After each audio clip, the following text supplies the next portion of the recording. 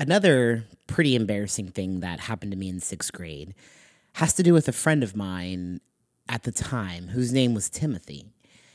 We both played violin together, which already set us aside as a special brand of nerd. And I was a little chubby and not that cool. And Timothy was just not cool.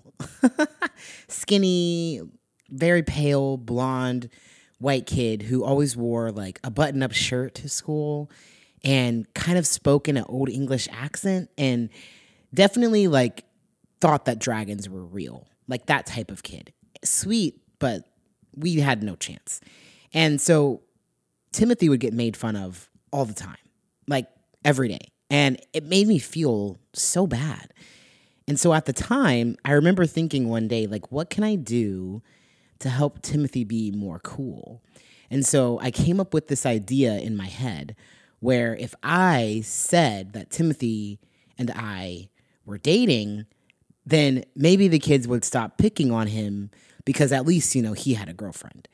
And so that's what we did. I told Timothy the plan, and during next period, during PE, we told everyone that we were dating, and I think we maybe held hands on the way to class. And in the middle of PE, someone screamed, "They're dating. They're dating. She's dating Timothy."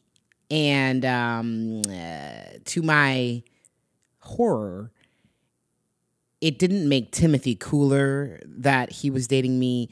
It actually made me a lot less cool. And I wasn't very cool. And I'm ashamed to say, but this is the truth, I immediately shunned Timothy and pretended to feel sick in the bathroom and then went to the nurse's office and then got them to call my mom and pick me up because I couldn't face the rest of the day of school. And I'm sure I saw Timothy the next day. And I'm sure we stayed friends, but I couldn't save Timothy. I couldn't even really save myself.